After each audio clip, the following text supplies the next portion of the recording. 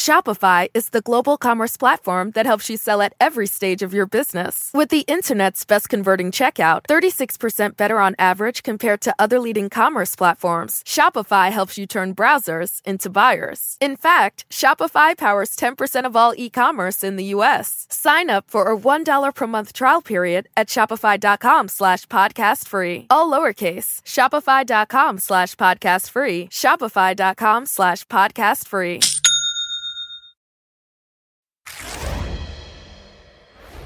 Good evening, everyone. We begin the readout tonight with unprecedented action by the House Judiciary Committee, the House January 6th Committee, in the investigation into the insurrection. Today, the committee took the historic step of issuing subpoenas to their own House colleagues, including the House Republican leader Kevin McCarthy, along with 4 others, Congressman Scott Perry, Jim Jordan, Andy Biggs, and Mo Brooks. All had previously been asked to voluntarily appear before the committee. It comes as the panel steps up its efforts ahead of the public hearings that are planned for this summer. In a statement, Committee Chair Benny Thompson acknowledged the previous requests for cooperation, saying, regrettably, the individuals receiving subpoenas today have refused, and we're forced to take this step to help ensure the committee uncovers facts concerning January 6th. Now, there is precedent for issuing subpoenas to members for matters of ethics, but not for anything like what happened today. The fact is, you really don't see the sitting leader of a political party being subpoenaed by Congress. But it was seen as necessary given Kevin McCarthy's extensive conversations with the former president on January 6th, including a phone call as the mob laid siege to the Capitol. Now, while Kevin McCarthy has so far failed to cooperate, he was very forthcoming on the day of the attack in an interview with CBS News. I've spoken to the president. I asked him to talk to the nation to tell him to stop this. I was very clear with the president when I called him. This has to stop, and he's got to go to the American public and tell them to stop this. Leader McCarthy, the President of the United States has a briefing room steps from the Oval Office. The cameras are hot 24/7, as you know. Why hasn't he walked down and said that now? I conveyed to the president what I think is best to do, and I'm hopeful the president will do it. And thanks to audio obtained by New York Times reporters Jonathan Martin and Alex Burns, we know that McCarthy revealed even more days later in a call with the House Republican Conference. But let me be very clear to all of you, and I've been very clear to the president. He bears responsibilities for his words and actions. No ifs, ands, or buts. I asked him personally today, does he hold responsibility for what happened? Does he feel bad about what happened? He told me he does have some responsibility for what happened. And he needs to acknowledge that. Of course, just 2 weeks later, McCarthy went down to Florida to break bread with the disgraced former president and quickly changed his tune. Since then, he has been determined to railroad any legitimate investigation. As for the others, the committee wants testimony from Jim Jordan regarding his communication with Trump and participation in a meeting, Scott Perry over his involvement in installing Jeffrey Clark as acting attorney general, and Andy Biggs for his involvement in planning the rally that day and for seeking a potential presidential pardon for efforts to overturn the election. As for Mo Brooks, who also is named in the rally planning and who gave a speech urging supporters to start taking down names and kicking ass.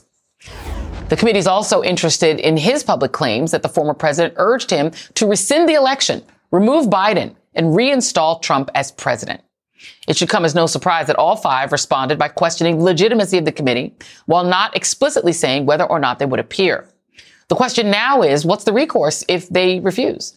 Today, Chairman Thompson expressed caution at the prospect of holding the 5 in contempt of Congress. What are the other steps other than contempt that you take? Well, obviously, we're exploring a number of ways we could. Contempt would be one. We have not talked about it. There's referrals to ethics. There are some civil other things we could look at, but we've not put anything from a decision standpoint before the committee. We're just taking it one step at a time. We hope everybody complies. Joining me now, Representative Madeline Dean of Pennsylvania, a member of the House Judiciary Committee and an impeachment manager last year. Elie Mystal, justice correspondent for The Nation. And David Jolly, former Republican congressman who's no longer affiliated with the party. Congresswoman Dean, I'm going to start with you. You know, it used to be that we just assumed that a subpoena meant you appear and that there really wasn't any question about it. It's only in the Trump era where we learned that apparently they're optional for some people if they just decide not to do them, that there aren't really consequences for it. But let's talk about Kevin McCarthy for just a moment, because his views, he says his views of the committee haven't really changed, but they kind of have. Take a look. Look, my view on the committee has not changed. They're not conducting a legitimate investigation. It seems as though they just want to go after their political opponents. Would you be willing to testify about your conversation with Donald Trump on January 6th if you were asked by an outside commission? Sure. You Next would. question. So he has expressed willingness. I mean, that seems to be what that would be normal, right? You're supposed to comply if you get a subpoena. I can't imagine just blowing off a subpoena, but what do you make of the fact that none of these subpoenaed members so far have expressed a willingness to come forward? Well, good to be with you and Allie and David. I have to say, Joy, I have been shocked, but I shouldn't be all along. I was there on January the 6th. It was not an ordinary day. It was not a tourist event. It was not an ordinary day. It was outside our constitutional order on a magnitude that I don't think any of us has fully comprehended yet. So nobody is above the rule of law. Nobody is beyond his own oath. And yet we see with Mr. McCarthy this chronic flip-flopping. I really can't hold Mr. McCarthy to any of the words he speaks because he speaks out of both sides of his mouth. What is more impressive to me and what I think is more dire is that the rule of law still matters in this country. January 6th marked a moment, and I believe the committee, when they come forward in June with the public hearings, will reveal how precariously close we came to losing our democracy.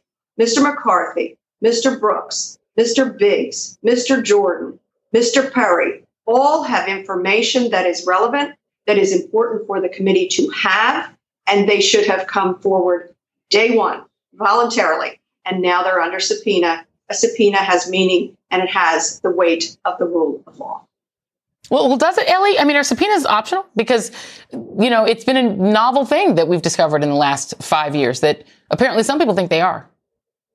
If nobody is above the law, I would like that to be proven. I would like somebody to prove that these people are not, in fact, above the law because they've been acting like they're above the law this entire time. Joy, when you say you can't imagine what it must be like to just ignore subpoenas, that's all you're saying is that you can't imagine what it'd be like to be a Republican. Because all Republicans have done to this committee is just ignore the subpoenas and nothing has happened to them. And so I say, and I'm being totally honest about this, if these 5 Republicans are going to ignore congressional subpoenas, and if the Democrats are not going to punish them severely for ignoring those subpoenas, then guess what?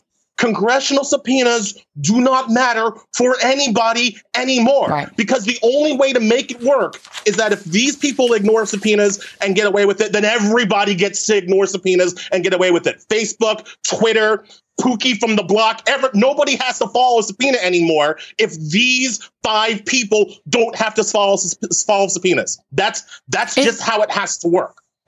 I mean, isn't it true that, right, could somebody that, Ellie, to stay with you for a moment, let's say they're in a robbery case or some other case or a bribery case or something, and they get subpoenaed, could they cite these members and say, subpoenas aren't real, they don't mean anything, I claim, I don't know, some sort of privilege, and I'm just not going to go. Like, can this be precedential?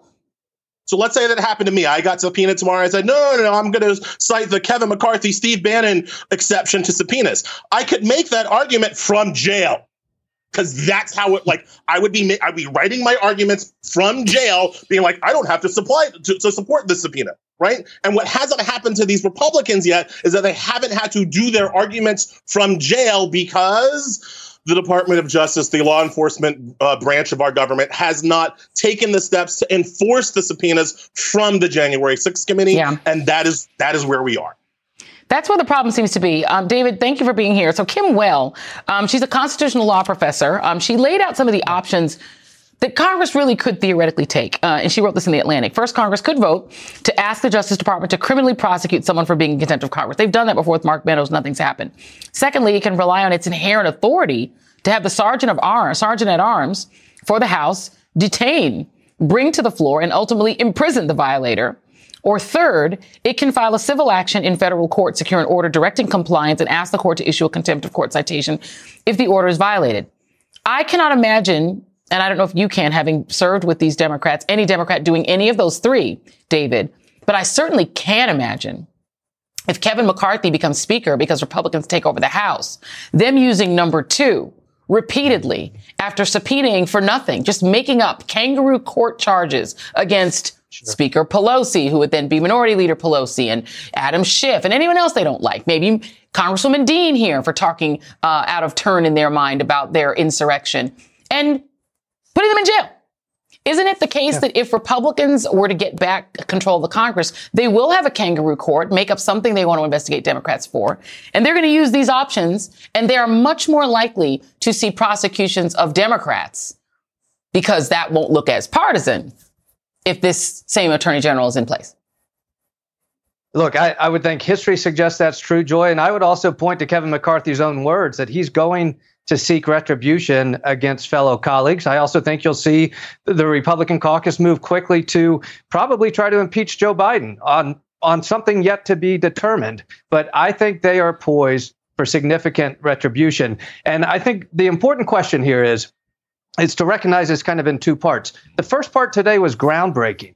To have a committee issue subpoenas to sitting members of Congress, one who happens to be a party leader, that in itself is groundbreaking. The question, though, then is enforcement, because they will not cooperate. I know Kevin McCarthy, he's probably laughing about this tonight. He's not worried about it. And so the question is, will Congress be prepared to take some level of enforcement? That will be a political question. Perhaps Ms. Dean could provide insight on. And then what is that enforcement action? It would be a big lift on the legal, but it also depends on what the committee believes that these members know. Do they have information related to criminal culpability? Because if so, that's groundbreaking as well. It steps out of kind of the speech and debate and traditional privileges and protections of members of the House. And I think we don't know yet what the committee knows, but we're going to find out pretty soon. And it's the reason that Kevin McCarthy and others shouldn't be laughing. They should be considering cooperating.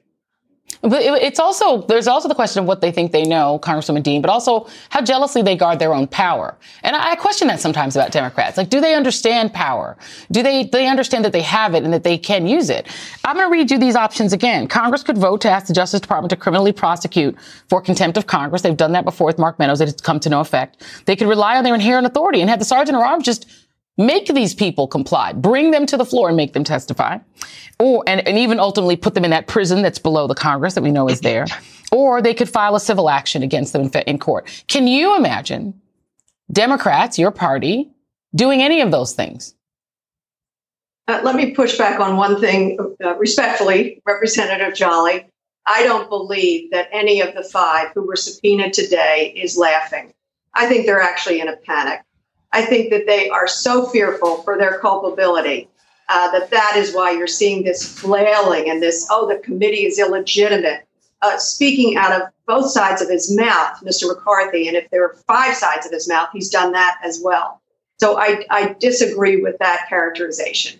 These are very weak people who have information that is vital to the committee that Congress has every right to seek. And I talked to Chairman Thompson on the floor today. I talked to other members of the 1-6 committee.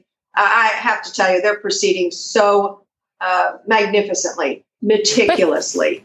I don't doubt that, Congresswoman. I don't doubt that. But I specifically would like to know, are they proceeding meticulously toward doing one of these 3 things? Are they going to file a civil case against these people if they don't comply? Are they going to have the sergeant at arms go get them? Or are they going to ask for contempt charges? Can you envision them doing any of those things?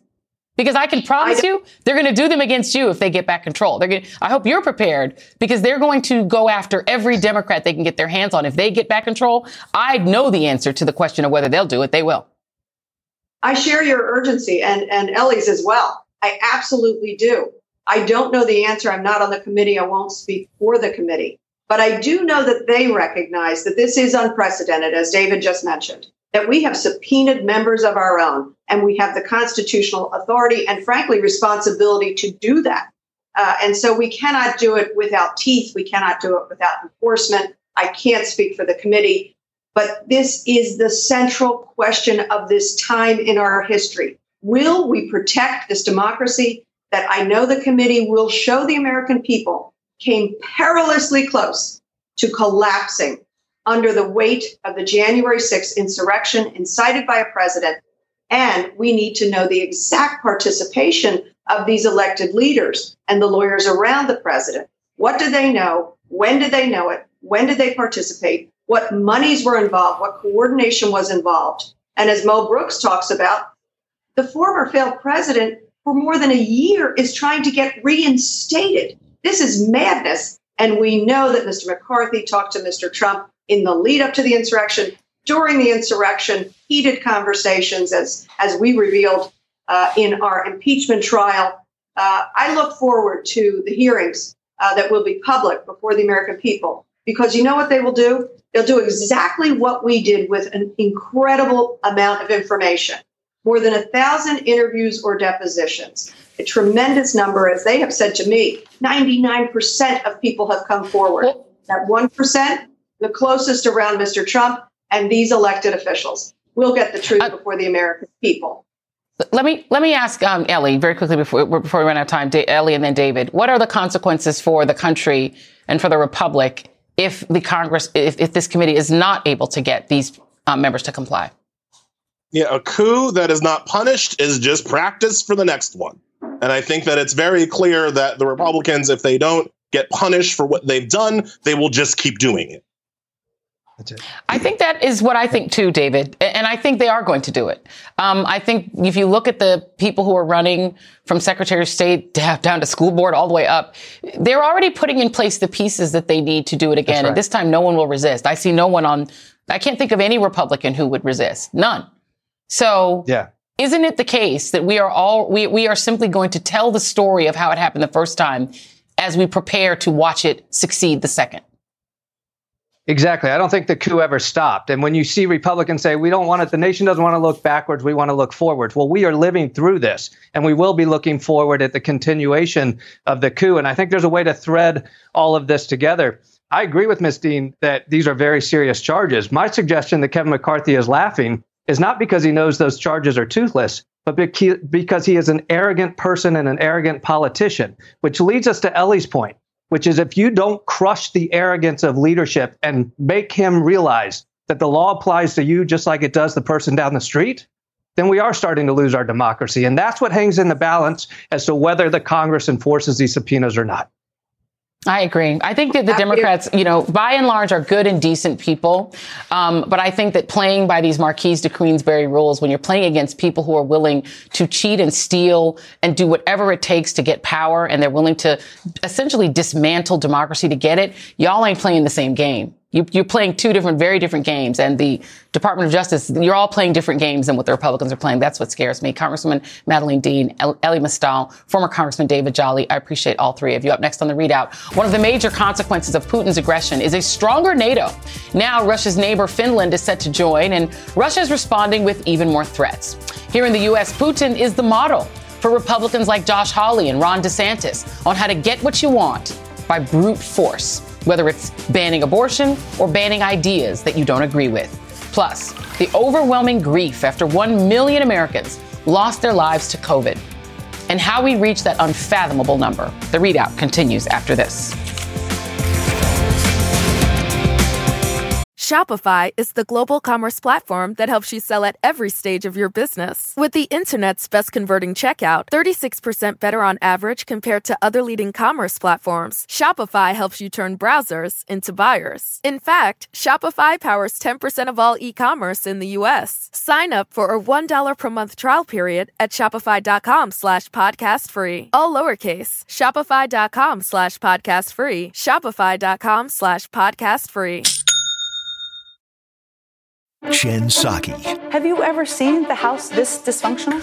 Rachel Maddow. If winning the election is his plan to stay out of prison, what happens in that election if and when he does not win it? Mondays, back to back. Talk about the stakes of this back and forth, given Trump's behavior. What do you make of the statement from Hamas? Why they're doing it? What do you think it means?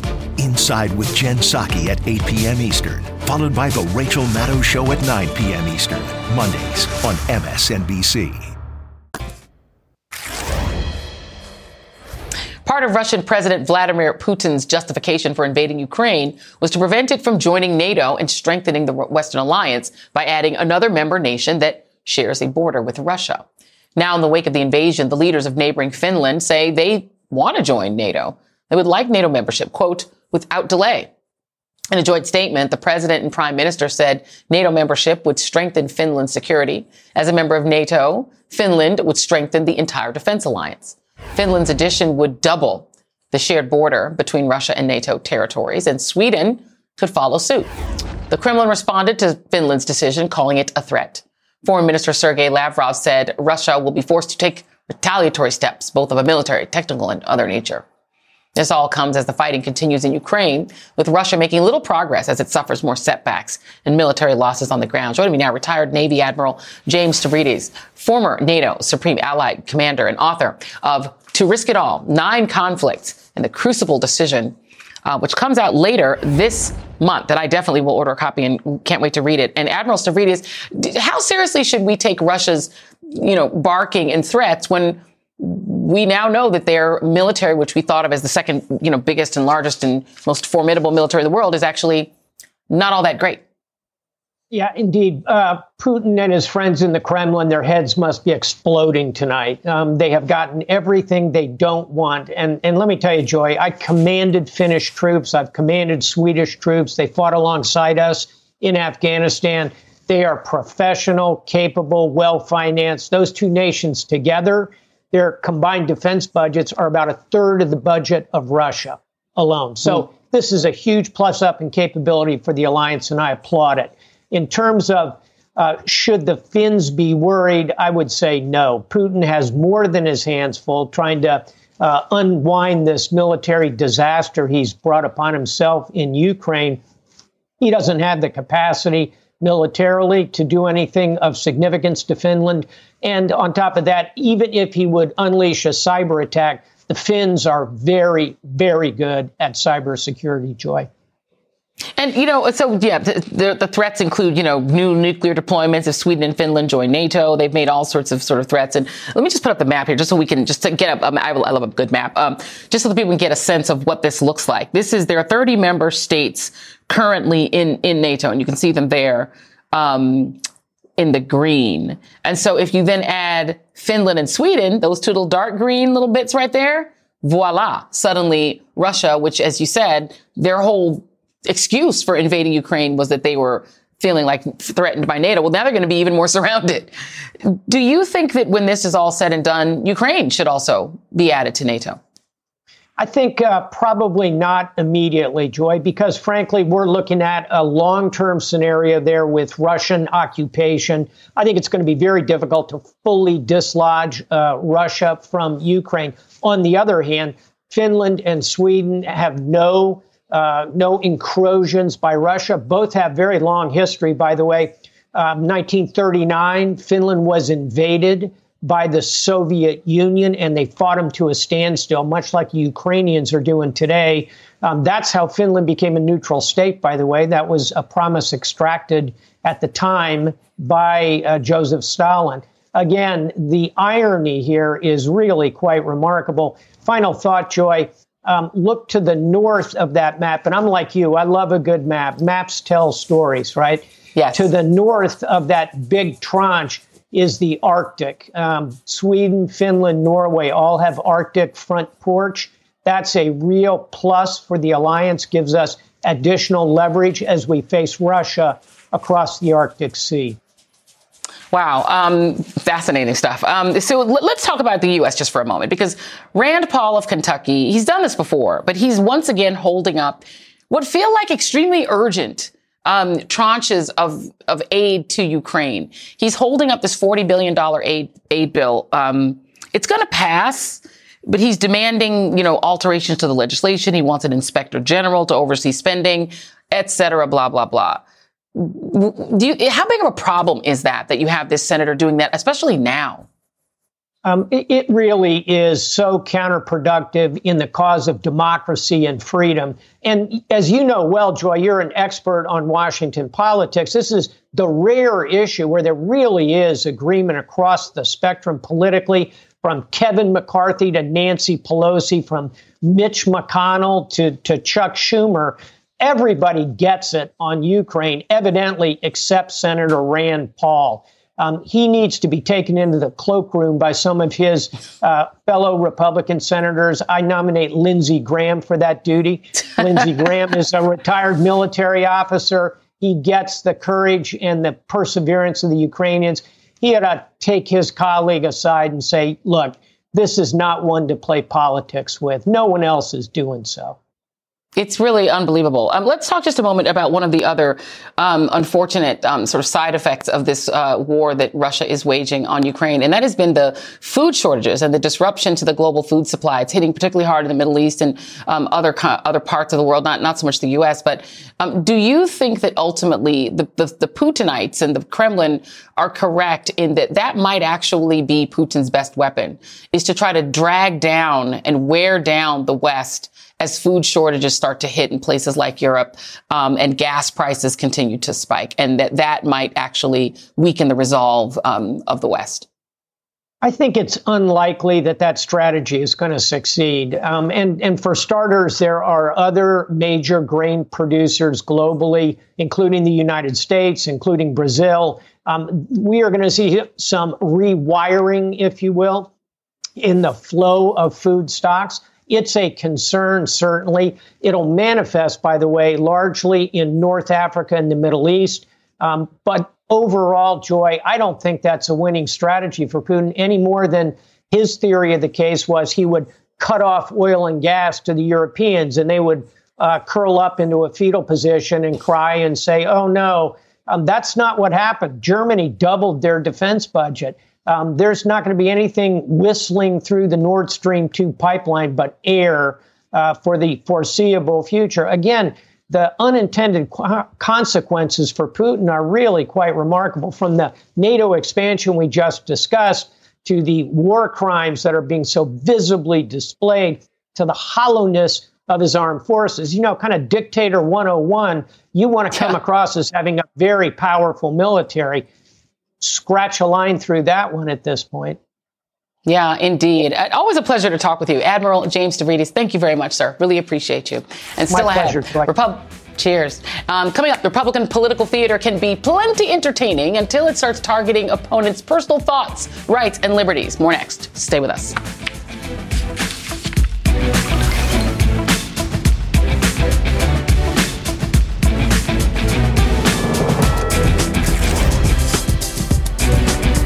Shopify is the global commerce platform that helps you sell at every stage of your business. With the internet's best converting checkout, 36% better on average compared to other leading commerce platforms, Shopify helps you turn browsers into buyers. In fact, Shopify powers 10% of all e-commerce in the U.S. Sign up for a $1 per month trial period at shopify.com/podcastfree. All lowercase, shopify.com/podcastfree, shopify.com/podcastfree. On the MSNBC podcast, How to Win 2024, political experts, former Senator Claire McCaskill and Democratic strategist Jennifer Palmieri examine the campaign strategies unfolding in this all-important election. The focus is on the voters that are not necessarily in your corner now. If Democrats are going to win in 2024, we have to be able to explain what is happening at the border and what the solutions are. Search for How to Win 2024 wherever you get your podcasts. New episodes every Thursday.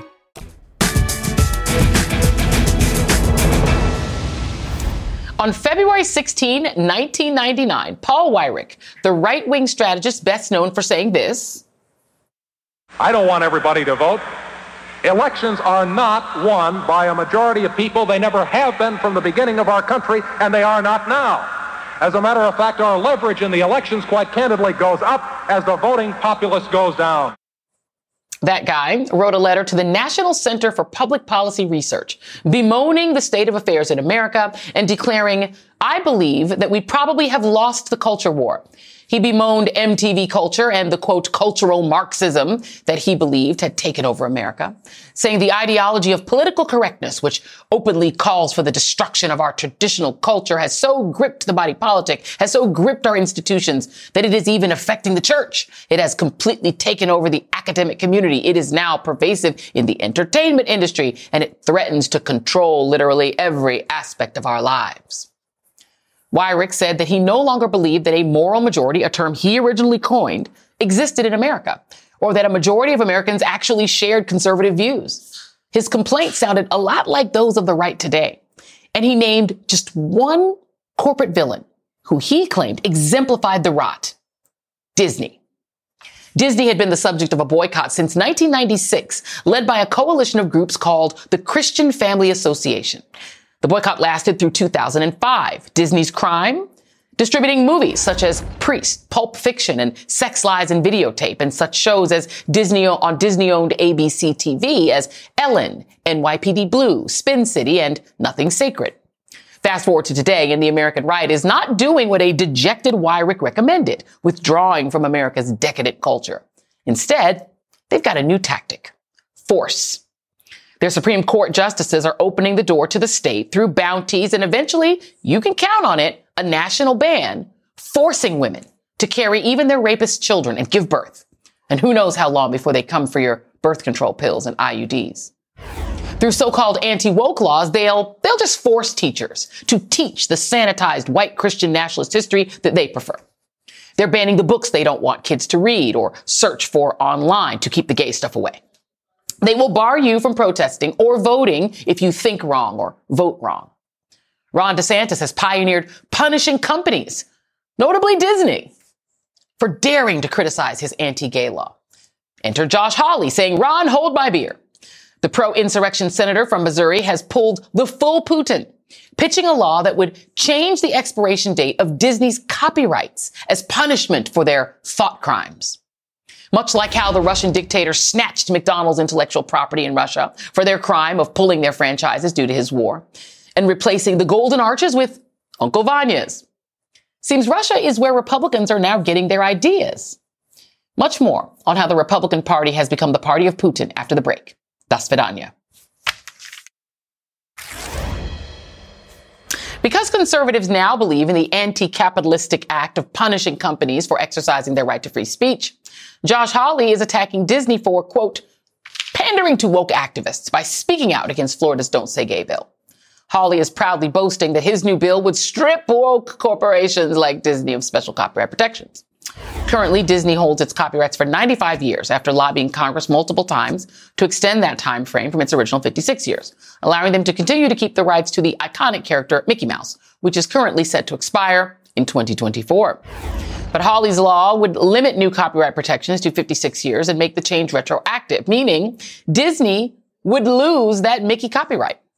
This law is not only unlikely to pass, but as friend of the show, Professor Lawrence Tribe tweeted, quote, Josh Hawley either slept through his time at Yale Law School or knows his proposed taking of Disney's intellectual property without compensation is flagrantly unconstitutional. And just like how Ron DeSantis' effort to shame Disney by removing its special status would cost Florida taxpayers $1 billion with a B, the New Republic points out that Hawley's effort could lead to taxpayers giving a multi-billion-dollar payout to Disney for its property losses. Join me now, Charlie Seitz, editor-at-large of The Bulwark. And Charlie, I don't know whether these people are communists or socialists, because both DeSantis and Hawley's plans would actually give Disney money. You know, in DeSantis' case, he would retire their bond debt and hand that over to the Orange County taxpayer and the Osceola County taxpayers, make Floridians pay the bill instead of Disney. And in Hawley's case, basically, the government would have to pay Disney a whole bunch of money. What is this? Is it Putinism? Are they going to turn, Mickey Mouse into, I don't know, Don't Hate Gay Mouse? And then that's what their kids are going to watch? What is going to happen? Well, it's certainly not free market capitalism. What's interesting about all of this is there's no real public policy issue involved here. It's all about retribution. It's all about the bonfires of revenge. And it is interesting, how many Republicans use the word socialist.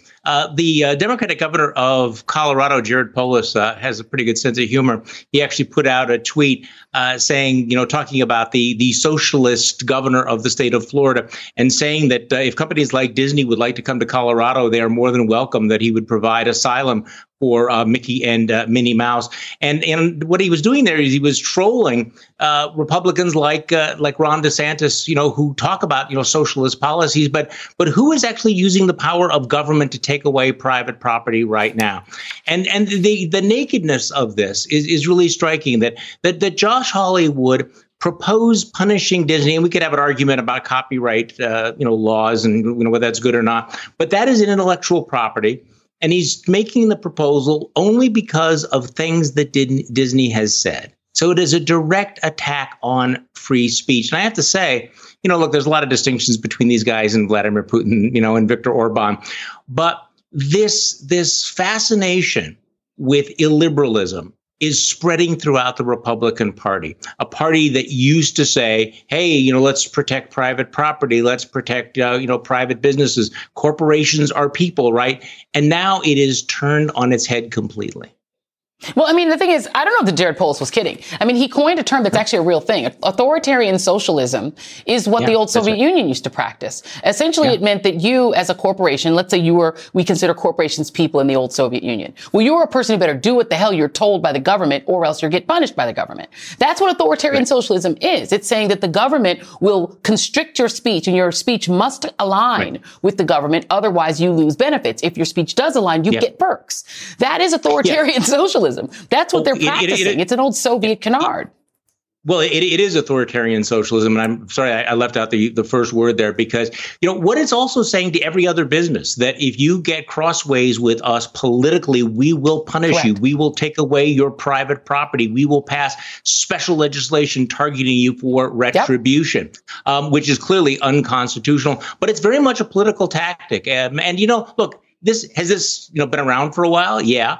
But, when people like Richard Nixon talked about, using the power of the federal government to attack his critics, he did it in private. Now the mailed fist is out in public. Yeah. And it really is extraordinary. The previous block, we talked about Paul Weyrich, and I had a real treat today reading his February 1999 letter that he wrote to fellow conservatives, really lamenting the fact that the right lost the culture wars. And that's true. The right did lose the culture wars. There's much more of a liberal view of LGBTQ people. And there is a group of Americans who are traditionalists and who don't like the fact that we've undone the old gender roles, the old racial hierarchies, and all of the hierarchies that they felt comfortable with, right, in the 1950s. Weyrich essentially said, well, he gave up and said there is no more moral majority. We can't make the majority of Americans think the way we do. And he was really lamenting it. It seemed kind of sad. But now it seems like what they're doing on the right is they're saying we're no longer going to try to persuade the majority to want to go back to the old hierarchies that we're comfortable with. We're just going to make you go back. We're going to force the majority, 70-30. We're the 30, but we are going to force you to live in the 1950s. And if you don't like it, too bad. To me, that's what is the through line, including with the abortion ruling, that they want to impose a right-wing Christian, their version of Christianity view. And they know they can't persuade people to want to live that way. So they're just going to force people. Well, what's interesting about that is, when Paul Weyrich said it was in 1999 and, there were other, Republicans who were saying, okay, let's not, continue to fight some of these, rearguard battles. But now you do have this strain on the right, people like Josh Hawley and Ron DeSantis is obviously pandering to it, that think that they can win the culture war, but win in the way that you are describing, because, it is interesting how little energy is put to persuading people as opposed to now passing legislation. Now, it's one thing to say, I wish that people would make different choices about their life, their family, the kinds of families that they live in. It's something very different to now pass bills that impose this vision. And it's happening very, very rapidly. I can think of it as kind of a last gasp spasm, sort of like the Battle of the Bulge in World War II. Yeah. They've lost the culture war, but they're going to go down fighting, and they're going to take as many prisoners and inflict as many casualties as possible. Yeah, and you know what the Taliban discovered when they tried to impose their twisted version of Islam, which isn't even really Islam, but they're like, well, this is our version. You're all going to live there. You wound up with what Afghanistan is stuck with. You can't change people's hearts and minds by forcing them to live the way you want them to live. You're going to get resistance ultimately. And that happened in South Africa. It happens in all of these societies where a minority tries to impose, and particularly when it's a religious view. I mean, to me, what's scary is that, as you've said, gone is even in the attempt at trying to persuade people that they have a better view or that they have a better way of making the world better. They actually don't care if we think that their way is better. They're just going to make us live the way they want us to live. And they're going to get resistance. I don't know that they understand that the majority has already been persuaded that we like a more liberal society. We like people being not stuck in the closet. We like the idea that little kids can see different characters, different races, can be superheroes. Those things, people like them. That's why corporations do them. That's why corporations go along with it. Yes. Well, that's what's going to be interesting. When I just pick up on your point about the corporations, the fight with Disney is just think of that as an hors d'oeuvre for what's going to happen. that if, in fact, you do have people like Senator Hawley and DeSantis, and look, if Donald Trump comes back, you think that Rick Scott too. Yes, you don't think that, he said it. Yeah, Rick Scott. Well, and Greg Abbott in Texas, and if Donald Trump comes back, that will be central to their agenda. But I mean, so now this is going to be a big test for American business and corporations. Are they going to be intimidated? Will they fall silent? Yeah. Because that is really part of the goal, is to make sure that they don't engage in any of these cultural issues, that they don't stand up for gay rights, that they don't stand up for any of these things, don't take these positions. But I do think that, these companies, they have employees, they have shareholders, and they have customers. Yep. And they're going to be caught between this political pressure and this culture that you're describing. And it's going to be very interesting to see how this plays out, because normally Republicans have been reluctant to take on the entire business community. Yeah. And I think that war is coming, though. Yeah, indeed. And when you pander to the far right, the extremes, you get what they're getting in Pennsylvania, which is all the woohoo candidates all running against each other like, oh, they're all bad. But too bad. That's what you're stuck with. Charlie Sykes, thank you, man. Really appreciate you. Coming up next, President Biden joins families, friends, and colleagues who lost someone they love in mourning and remembering 1 million American lives lost to COVID. We'll be right back.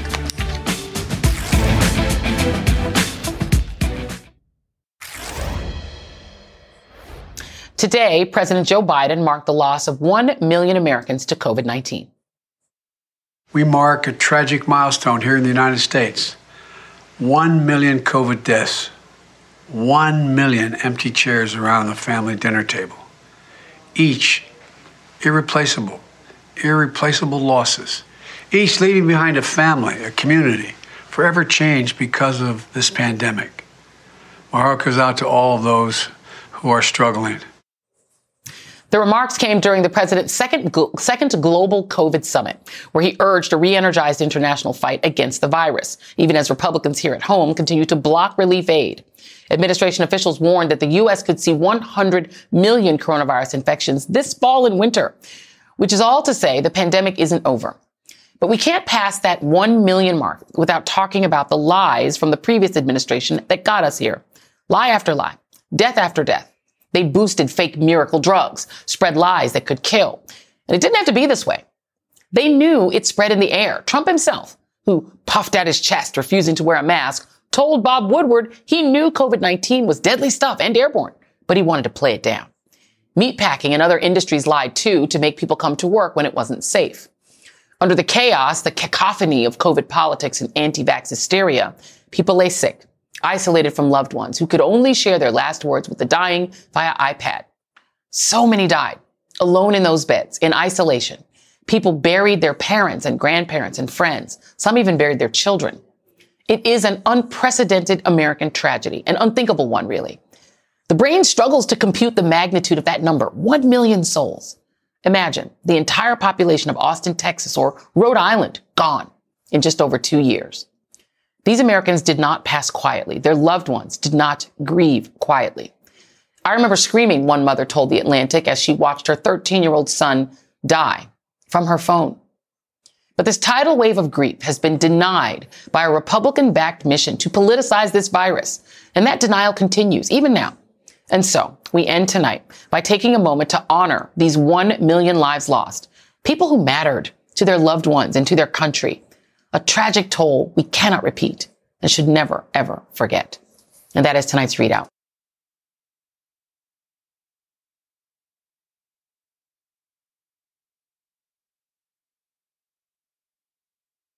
Get the latest updates on this year's high-stakes election with MSNBC's How to Win 2024 newsletter. When you subscribe, you'll get expert analysis on key races sent straight to your inbox, including articles written by the host of the How to Win podcast, Jennifer Palmieri. Subscribe today at msnbc.com/win.